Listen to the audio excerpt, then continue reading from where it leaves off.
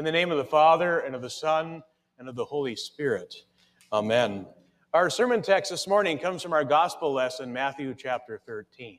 Dear brothers and sisters in Christ, if you were to drive outside of Green Bay into the country, you will notice the vast area of farmland. It seems that it wasn't too long ago that I myself could take a drive out of the country and see a farmer at work preparing his soil or planting his seed. As a farmer plants, he must be sure that he prepares a solid and a good foundation for the seed to grow. He must provide good soil for his crops to grow and bear fruit. So, with careful attention to soil conditions, proper soil management, and care for his crops, the farmer reaps a rich harvest in the fall. Yes, a farmer knows almost every aspect of the land that he owns and cares for. A farmer knows that each soil is different. Each piece of land needs different nutrients in order for seed to grow. And each soil has a different characteristic that needs to be tended to. When we heard our text this morning, we saw some correlation with this. As Jesus always did, he would take something familiar to the people and use it to teach and instruct the people about his kingdom. The parable today is no exception. Here in the parable of the sower, we hear Jesus speak of the right soil conditions needed for seed to grow. Now, for Jesus to use this agricultural illustration would have been helpful to get his point across to the people. You see, in Jesus' day, it was not uncommon for the people in Galilee to see a farmer out working in his field and planting his crop. The people then were familiar with the concept of planting and seed growing, much like we still are today. In this parable, then, Jesus uses imagery to convey that the seed is his word and the soil is the heart and mankind. In the parable, Jesus tells of 4 kinds of soil that the seed of his word falls on. Some seed falls along the path, then is snatched and eaten. Some seed falls among the rocks, then topples over because it has no root. Some seed falls among the thorns and is choked out.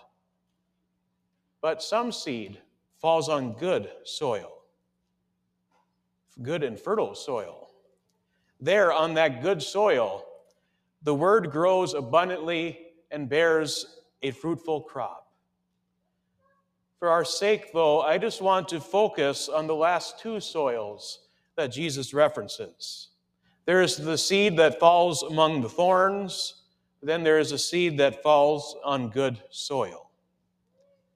Certainly, many of us may look at this parable and attempt to identify who we are within this parable. We take the seed sown among thorns, for example.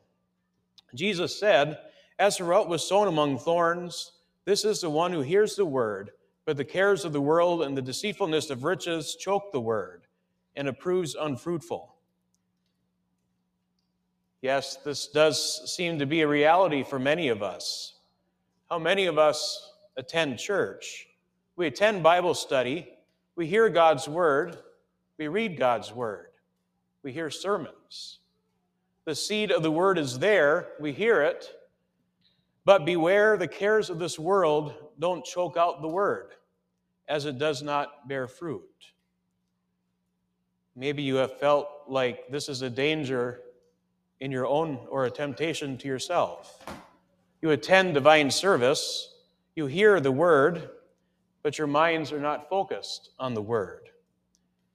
How many of us have attended divine service and find that our minds are somewhere else? Financial worries, trouble at home, trouble at work, trouble in the news. So, just like thorns choke out a growing plant, the worries and cares of the world hinder the seed of God's word. Yes, as sinful human beings, we are subject to the danger of worldly cares and concerns stifling our faith and choking out growth that comes from God's word. Our sinful nature may even seek to hinder God's word that comes to us. The cares of the world pull us away from hearing God's word. So this is why that the desires of the old sinful Adam in us need to be put to death, as we heard in Romans. The old sinful Adam in us will try to make excuses. A son or a daughter has a sports tournament outside of town for a couple weeks this month, so the family won't be able to make it to divine service. My boss just told me that I will have to start working shifts that will keep me from attending divine service. The family has too many recreational things planned this summer, so God's word will have to be set aside just a little bit more. I have too many things to do. There's no way I can find time to read or hear God's word. Yes, this is reality that is all too familiar to us. We realize just how easy it is to put other things before God and His word. But our inclination towards sin causes the seed of God's word to be choked out by the cares of the world. But Jesus also talks about the good soil. Jesus said, "As for what was sown on good soil, this is the one who hears the word and understands it. He indeed bears fruit and yields, in one case 100-fold, in another 60, and in another 30. So I want to present this question before us today. How can you be sure that there is good and fertile soil for God's word to grow? How can you prepare a solid foundation for that seed of God's word? Of course, by being in God's word, by reading it, by marking it, learning it, and inwardly digesting it, by attending divine service, by attending Bible study, by reading God's word, by hearing God's word, by being in that word that stands forever. In doing this, it is not us preparing the good soil, after all, but through the working of the Holy Spirit in the word, good soil is prepared. Yes, it is through the word that this is done. For through the word, the Holy Spirit creates and sustains faith, giving life to the soil. Indeed, the preparation of the good soil began in your baptisms. For in your baptismal life, the Holy Spirit is at work, sanctifying you and making you holy. The Holy Spirit is at work, bringing you to the Lord Jesus to receive His gifts through faith. The Holy Spirit continues to strengthen your faith and increases fruit within your life. And now, through the sanctifying word, the Holy Spirit continually directs your faith to God's works and His promises in Christ.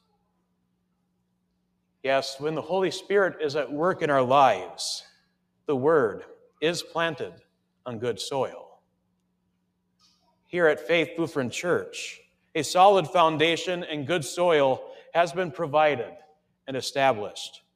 First and foremost, because of God's works and His promises in Christ. Those promises of forgiveness, life, and salvation, which are preached and proclaimed here from this pulpit. These are the promises you hear about week after week.